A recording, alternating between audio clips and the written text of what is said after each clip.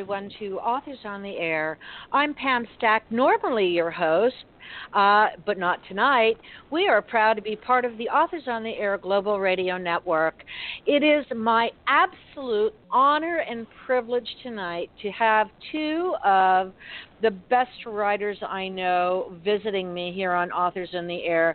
Most of you know that every year my friend James Lee Burke comes on as soon as he gets his new book out. And for those of you who don't know, A Private Cathedral is ready for you to order, has already been reviewed, and has been claimed as one of the best new books of 2020. But besides that, I feel like you needed to have another interviewer besides me.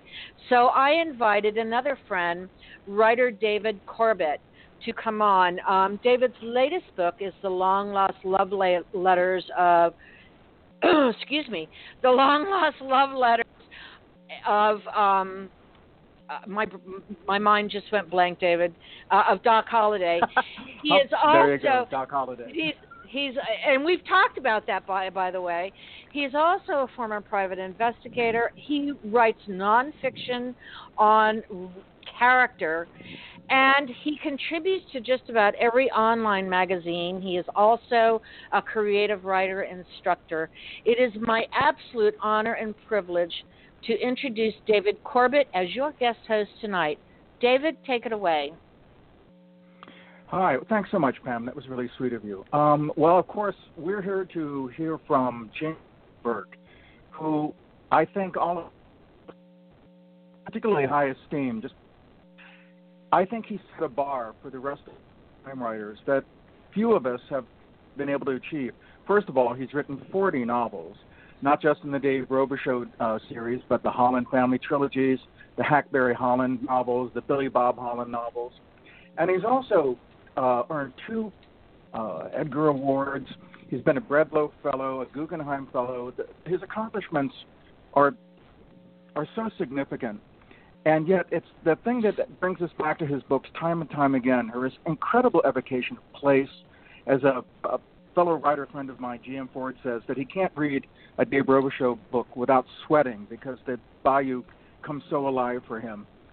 And also the themes that I think we're going to talk about tonight especially, that he has come back to time and time again, about the nature of evil, the man's constantly trying to find meaning in a life where he knows that he's mortal and his deeds may not add up to much.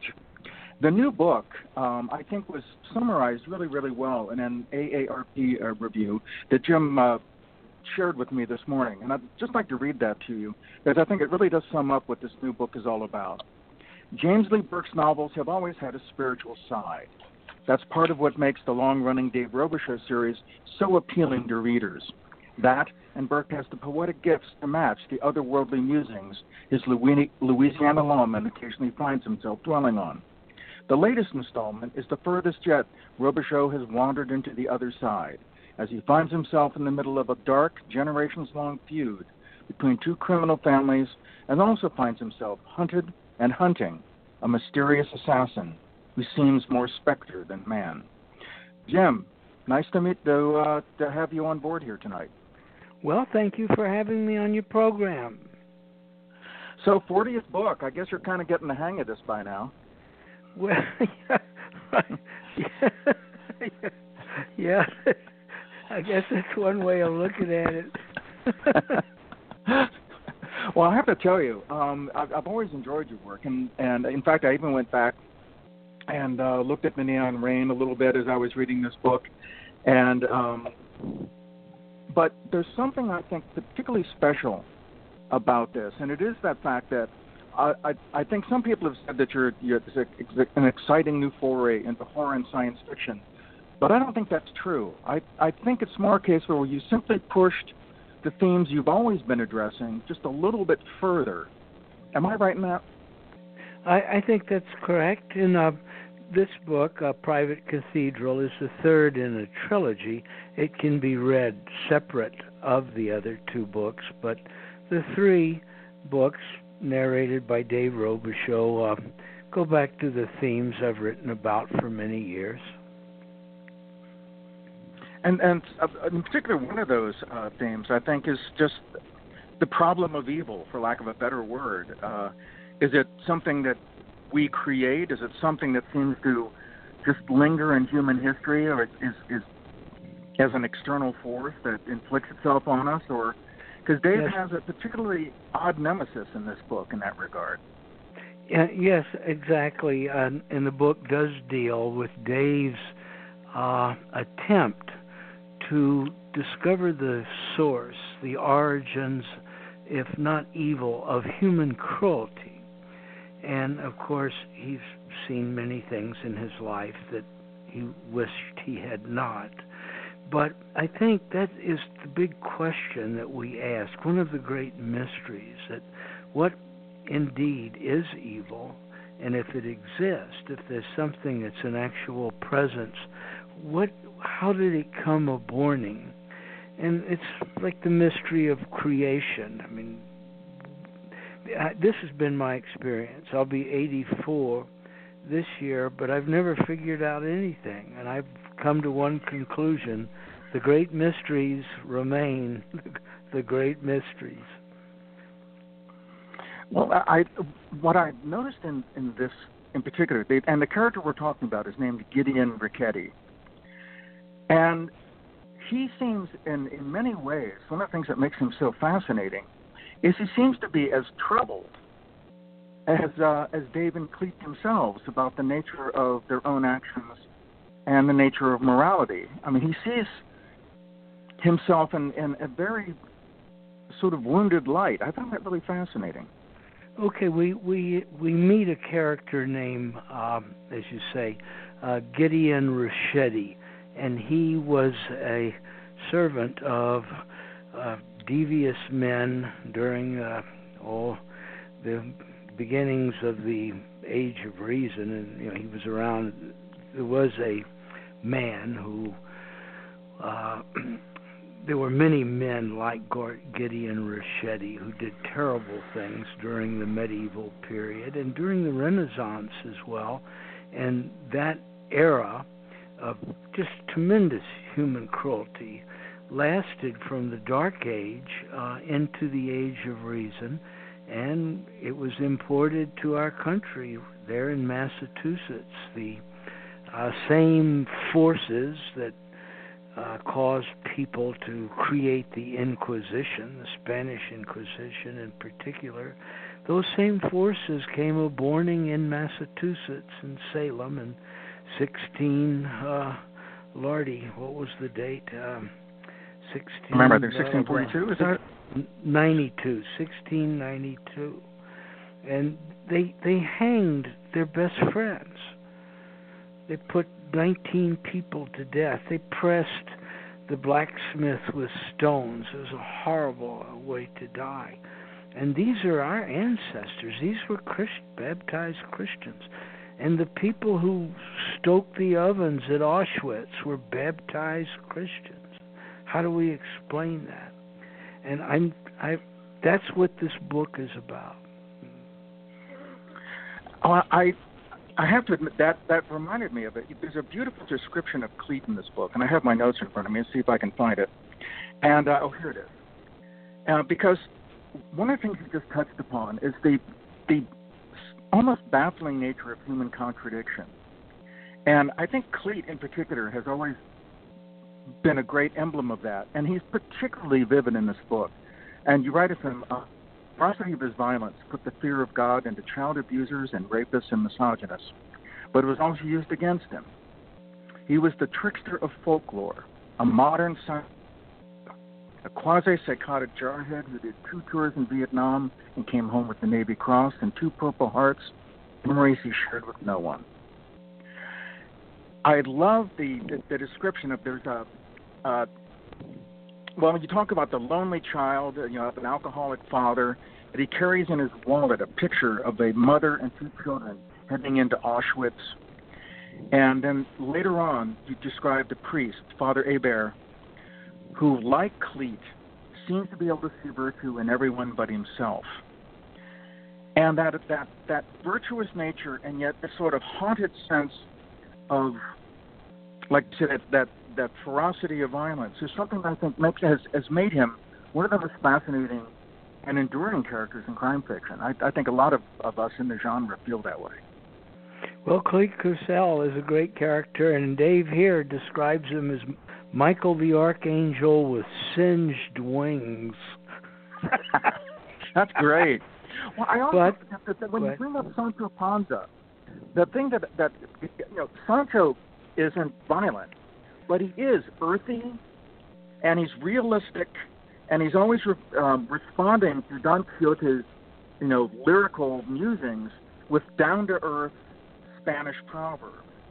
And there's something of that same kind of moral argument between Clete and Dave in all of the books. There always just anchors me in the narrative, and that I believe that Dave kind of believes in forgiveness and maybe redemption, but isn't sure. And Clete just says, nah, it's not possible, but he wants to believe, and that's one of the reasons why Dave is his best friend. Well, they're two sides. These two men are two sides of the same coin. And as you suggest, their antecedents are Sancho Panza, the lout, the fellow who's always in trouble and drunk, and the man who has a worm's eye view of the world, and the idealist, tilting windmills, Don Quixote. But they're a bit larger than that, I think, all due respect to Cervantes. Dave is the blue-collar knight errant. He's a figure right out of the everyman plays. And the whole story is, actually, and Dave says that many times, he refers to the story he is telling as an Elizabethan tale. And the figures are out of classical mythology. The advantage today of having a classical education is very few people have a classical education. So kind of puts your leg up right away, doesn't it? That's terrible. It's like I've been taking stories from the Bible now for over 60 years, and I'm afraid I'm going to be in trouble one day. I don't know too many people who've been sued for plagiarism. Called to task. But anyway, more seriously, the story makes use of what, in effect, is the Aristotelian notion of tragedy. And in order to have tragedy, the protagonist must have the virtues that we admire. And the tragic figure, of course, precipitates his own undoing. And so Dave certainly has those characteristics, and so does Clete. But neither man is complete without the other. And Dave and Clete know that. They're really spiritually joined at the hip. But they're great characters, and I think they represent what's best in us. And I've always been proud of the series, and I think this book is the best in the books. There are 23 of them.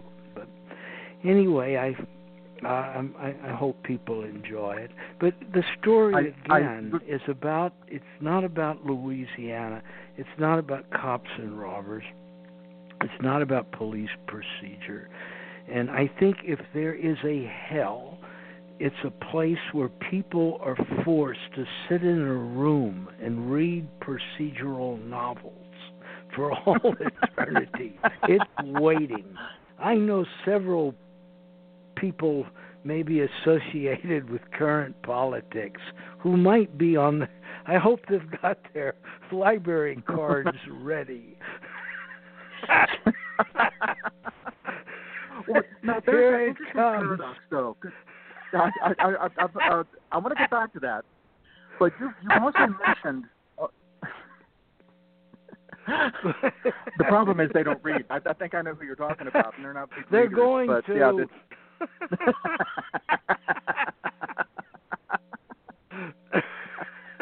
oh, that's something I'd pay to watch. But you also mentioned once that the crime novel. Guys, go ahead.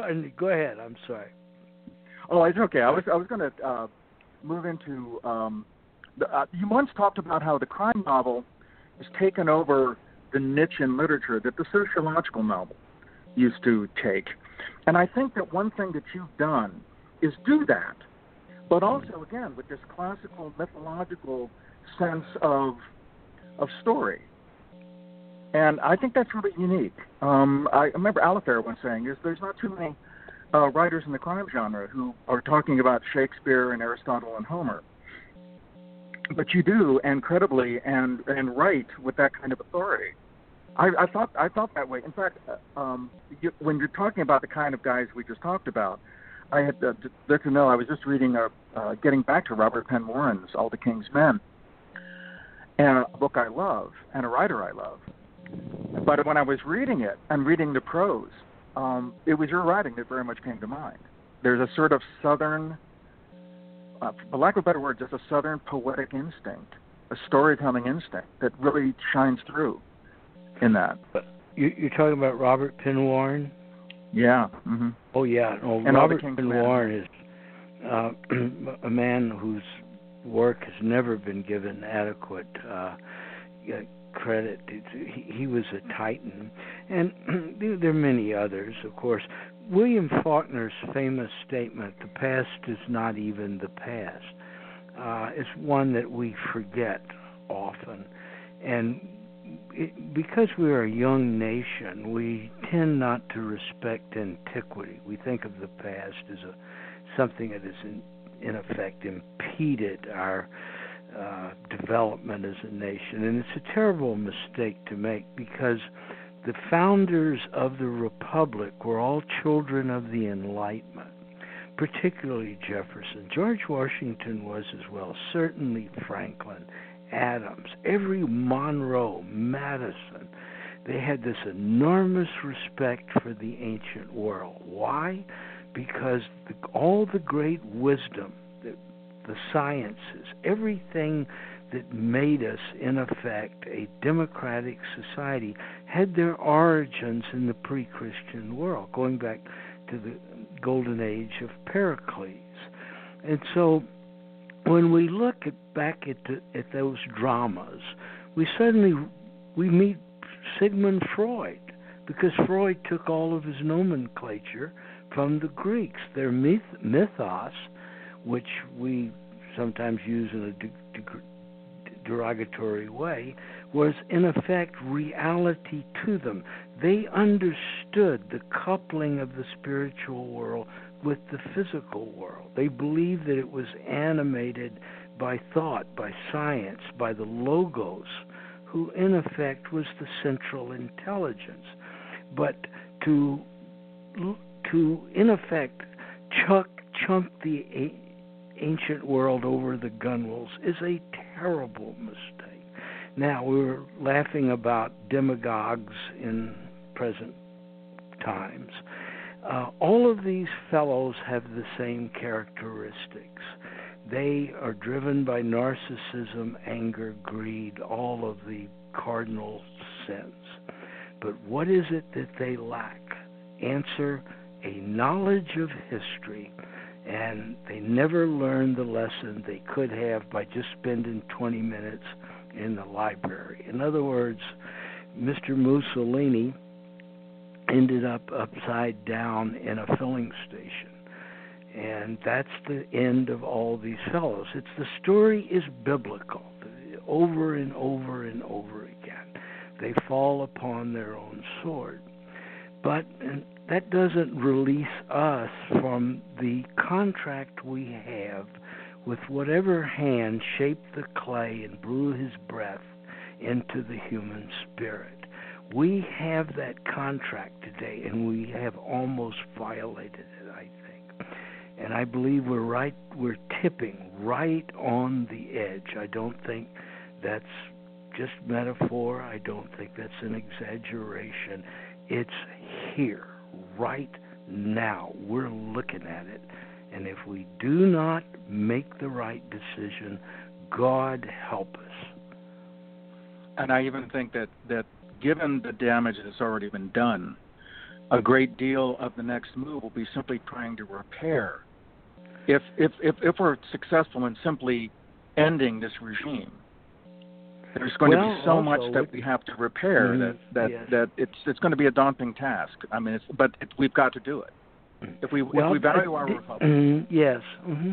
Yeah, that's correct. I didn't mean to proselytize or even to be political. You weren't. That was great. I think that's something that needs to be said and heard. And I agree with you. Dave Robichaud talks about a figure, someone who's waiting in the wings, who's been there a long time. And he says this figure will be, in effect, a successor to his antecedents, which include Huey Long, Joseph McCarthy, and George Wallace. Okay, those three men took us right to the edge of another kind of society. That spirit goes back to the 1830s and 40s. Nativism, xenophobia, racism, the years after the Civil War and the rise of the Ku Klux Klan. It has been with us a long time, and now it has become manifest. And I was born in the Depression. This is the first time in my life where I have felt that it might actually happen. We're right on the edge of fascism. People can, look, let me put it in another frame of reference. I've seen and been around things I will never tell anybody about. I don't talk about them. I've written about them. And I guess I've spoken once in a, but I've always regretted talking about some things I've seen, and right here in the United States. And I remember things I saw many years ago that convinced me that this is my perception. We do not all descend from the same tree. There's another group, and that group is capable of anything. And I learned after a particular experience, there are people who would man the ovens in Auschwitz in a blink. And that is not an exaggeration. They do not belong to the same category as the rest of us. If this is what Dave dwells upon when he goes and visits a friend in the Texas State Penitentiary. And, of course, Dave attended 2 executions in Angola. There are certain things you never talk about again because, number one, there is no explanation for them. Any psychiatrist will say that. Any psychiatrist who has worked with these kinds of people, I'm not talking about the criminals. I'm talking about the people on the other side of the bars. Every psychiatrist listening to this right now, one who has dealt with what we call socio or psychopathic people, knows there is no explanation. Forget child trauma. Might have something to do with it to a certain degree, but it is not commensurate with the consequence. The cause is far less. There is no way to describe it other than to say perhaps there are some who simply are born evil.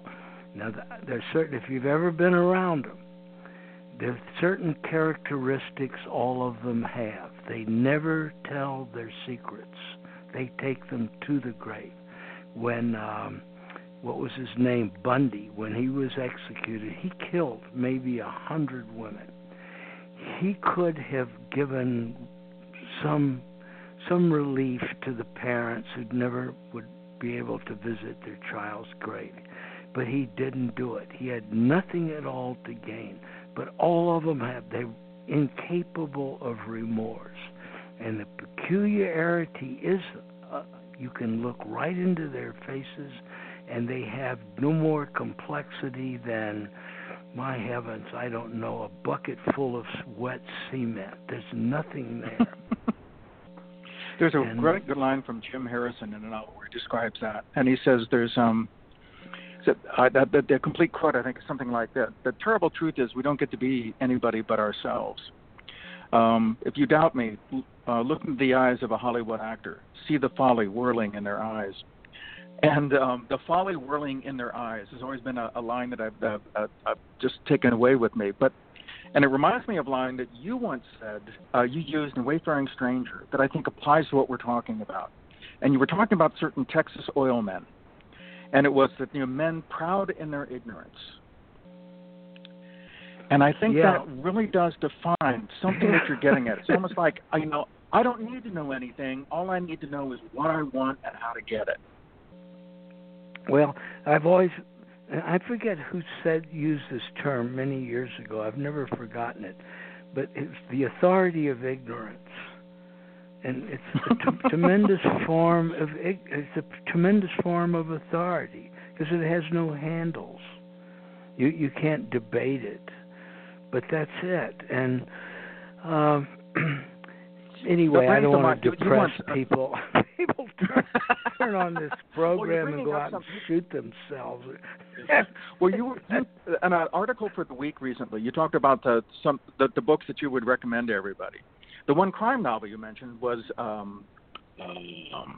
Mystic River. Dennis Lehane's Mystic River, which I agree is this marvelous book. But you also brought up Flannery O'Connor. Yeah. And one of her stories in particular, where we're talking about this ignorance, the authority of ignorance. It's a story called The Barber. I think you know it, where this liberal teacher decides to go in and argue with the barber about racism in the South, and just gets his head handed to it because it's impregnable. We used to have a phrase when I was a PI, which was it's like talking to a paranoid, because paranoids just believe if you begin questioning their reality, then you just become one of them. You become one of the enemy. And there's something about that, the ignorance, whereas if you question their rock-solid certainty, you're just one of the enemy. Well, I'm glad you mentioned Flannery O'Connor. She's another one like Robert Penn Warren, whose importance in literature seems to have slipped, and she created some of the greatest characters in American literature. Good heavens! I think Thomas Merton. I don't think of her comparing her to modern authors. I think of comparing her to Sophocles, and I think that really rings true. I agree with you. I think she's one of the most underrated writers of the 20th century. And you read her stories, and there's just not a wasted word. They're just crystalline and searing in their moral clarity. I agree with you. I love her. She's been one of my favorites since high school. I wanted to talk though about one more aspect of this new book that I think you pushed Dave into a whole new area, and that is the fluidity of time, or what we might call the nonlinear sense of time that Dave begins to discover. I found that really fascinating. I wonder if you'd talk a little bit about that. Well, my father was something of a historian, and he subscribed to the notion that time is not sequential, but instead all events happen simultaneously. The unborn are actually with us, those who have passed on are out there, and that it's all events occur as though in the mind of God, a dream in the mind of God, as he said. That was my dad's view, and I've always shared that. And I believe there's another world on the end of our fingertips. It's not demonstrable, but I think non-belief is a more difficult view of creation and time than belief. I cannot understand people who with great authority, who announce with great authority that there's nothing beyond the experience of what we can see. It doesn't make any sense. Einstein said that there's a cause and there's an effect for everything, but he says at some point, and he talked about on the edges of infinity, when he said, this was his, I think, sentence, the laws of physics do not apply. because there is no explanation. If how can there be infinity? How can something be endless? But even more difficult is the question, how can space end? And if it ends, what's on the other side of it? There's no way to explain these things, to my knowledge. I mean, I'm certainly not a person who knows much about physics, but look, I mean, for example, organic matter cannot think. It can't think its way into being something. It can't dream up the human eye and say, I think I'll grow an eye after I get finished growing my brain.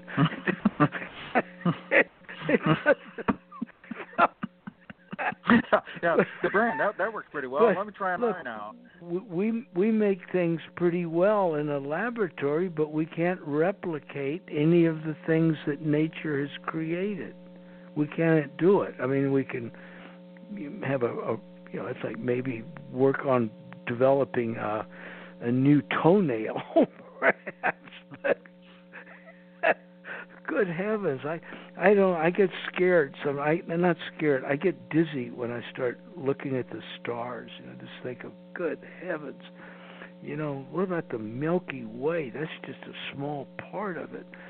So it's my great worry, David, is the abuse of the planet. I mean, I think we're killing ourselves, and we're returning to nationalism. I mean, there's no question about that.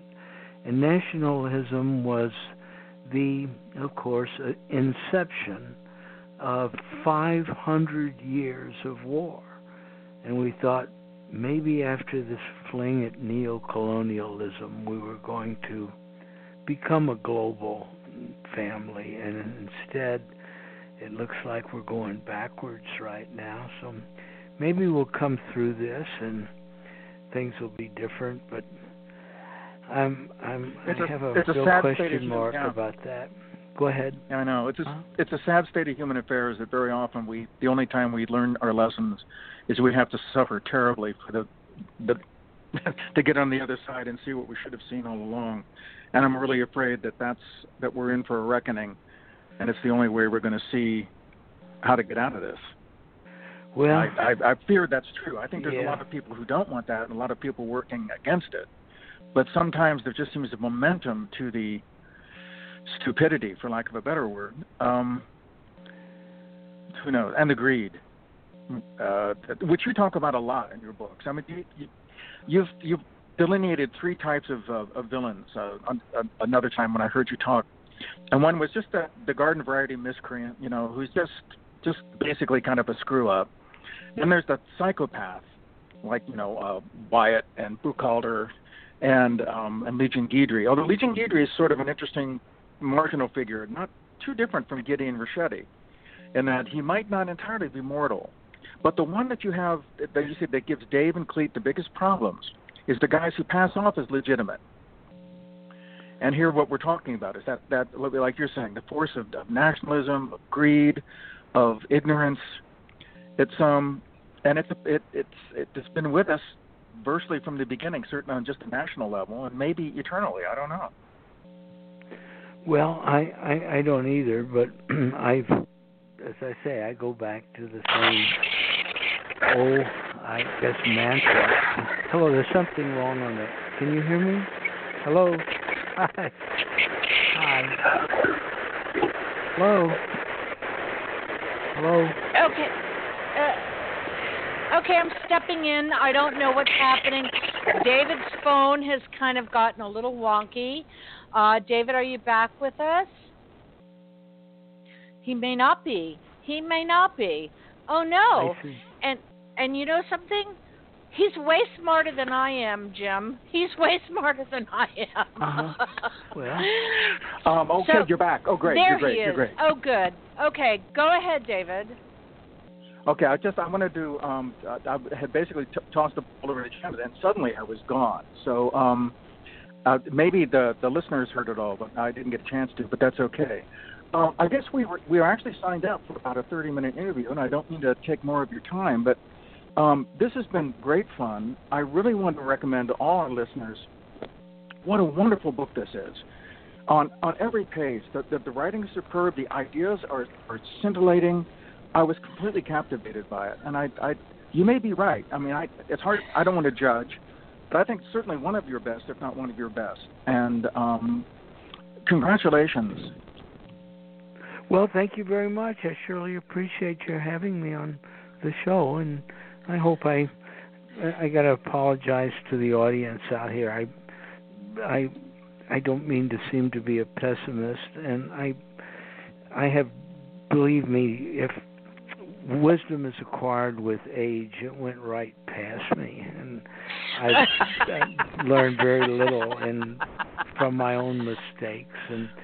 But this is my feeling about hanging around the earth I'm in my 9th decade now, that in effect every day of our lives is a gift, and that as Dave Robichaux says, and the Hollands say, or all my protagonists say, that in effect to be a part of the human family, to enjoy the benefits of the day, to live in a republic such as our own, it's just an enormous gift from God, and we must not abuse it. And at some point, we have to reckon with our brothers. We have to understand that we share the earth, and we share it with animals as well. And we've done an enormous injury to the animal kingdom. I mean, everything in the Old Testament indicates that Noah, for example, was not supposed to break the skin of the animals. In other words, what is that early lesson in Genesis? Well, it's the following, that in effect, that life is blessed, that there's nothing more grand than the human heart. And all of these things are free, and when we give them up in the pursuit of commerce or wars or the seeking power over our brothers and our sisters, we actually commit a form of sacrilege. It's that simple. The church is a church, okay? But the big woods, as James James Fraser said, the biggest chapel is out there in the natural world, because there's a sense that the first day of creation is still in the roots of those trees, and that we are the stewards. That's the ultimate choice.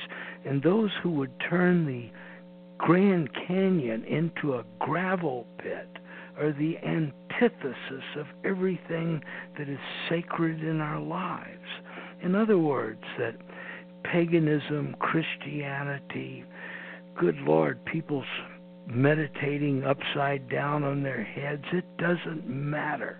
The great gift of God is that daily touch of sunshine in our lives, and it's free. It comes up in the east every day. But anyway, that's enough from James Lee Burke. That was lovely, Jim. That was great. I'm grateful. The world's but it's really enough true. Problems. but you've touched on something I think we lose track of, which is this is sacred. This thing what is it? This thing I'm in. This thing I'm part of. This is the chapel. That's it. This is the cathedral. That's it.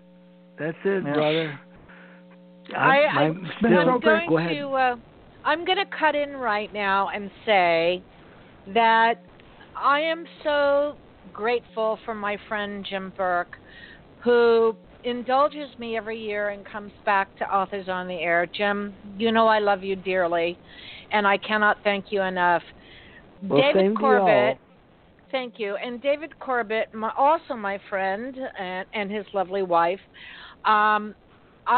I could not have done this conversation without you. And I want to just say, if you want to find out more about James Lee Burke, go to his website at jamesleeburke.com. David, tell us where we can find you on web and social media, please. Oh, it's pretty much the same. DavidCorbett.com. That's my website. And then you can just find me on Twitter at DavidCorbett_California, CA. And I'm on Facebook. But the website's the best way to find me. I cannot thank you both enough. James Lee Burke, one of my favorite people of all time, never mind my favorite writer. I will talk to you again when the next book comes out, and maybe even before that. Right? Well, I sure hope so. I sure hope so, too. You enrich my life so much, and I thank you for that, my friend. Well, thank you, Pam. You're absolutely welcome, Jim. And David, I cannot begin to thank you for once again stepping into the guest host position. Listeners and readers, go find A Private Cathedral and The Long-Lost Love Letters of Doc Holliday. I want to thank you all for being with us tonight, and especially I want to thank my mom and dad for giving me life. Have a blessed day. Stay safe and healthy, everyone, and I'll see you later. Bye-bye. Well, thank you. Thank you.